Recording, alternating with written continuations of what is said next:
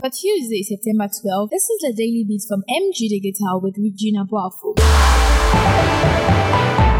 A hearing has been scheduled for October 18, 2023 after the Office of the Special Prosecutor filed a motion at the High Court on September 11 requesting for confirmation of the seizure and freezing orders of the financial assets of the former Minister of Sanitation and Water Resources, Cecilia Dapaah. The OSP's decision to freeze Dapaah's bank account on August 9 was overturned by the High Court on August 31. The court then ordered the return of the money that had been seized and unfreezing the account. The OSP subsequently invoked its powers to reclaim the money, as it is an essential piece of evidence in the ongoing investigation concerning the alleged theft of a substantial amount of money and personal belongings from Dapaah's residence by her domestic workers.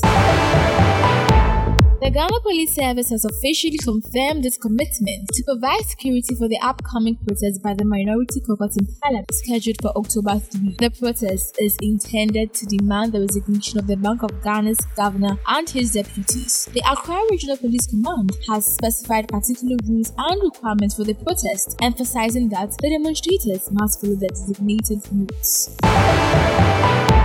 The Inspector General of Police, George Dapaah, has debunked claims that he was involved in a plot to secretly record conversations between the three implicated police officers, Alex Mensah, George Osari, Emmanuel Erijebi, and the former MPP Regional Chairman, Bugri Nabu. Addressing the Parliamentary Committee probing the leaked recording on September 12, the IGP pledged to offer any information to support the ongoing investigation. Meanwhile, Dapaah has denied having any working relationship with Bugri Nabu.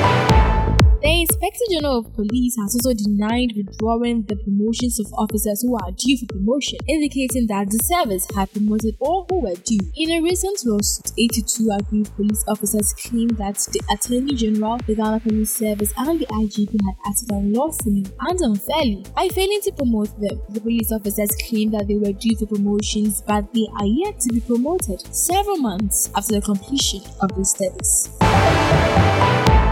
And that's how we wrap today's edition of the Daily Beats with me, Regina Boafo. Catch you next time.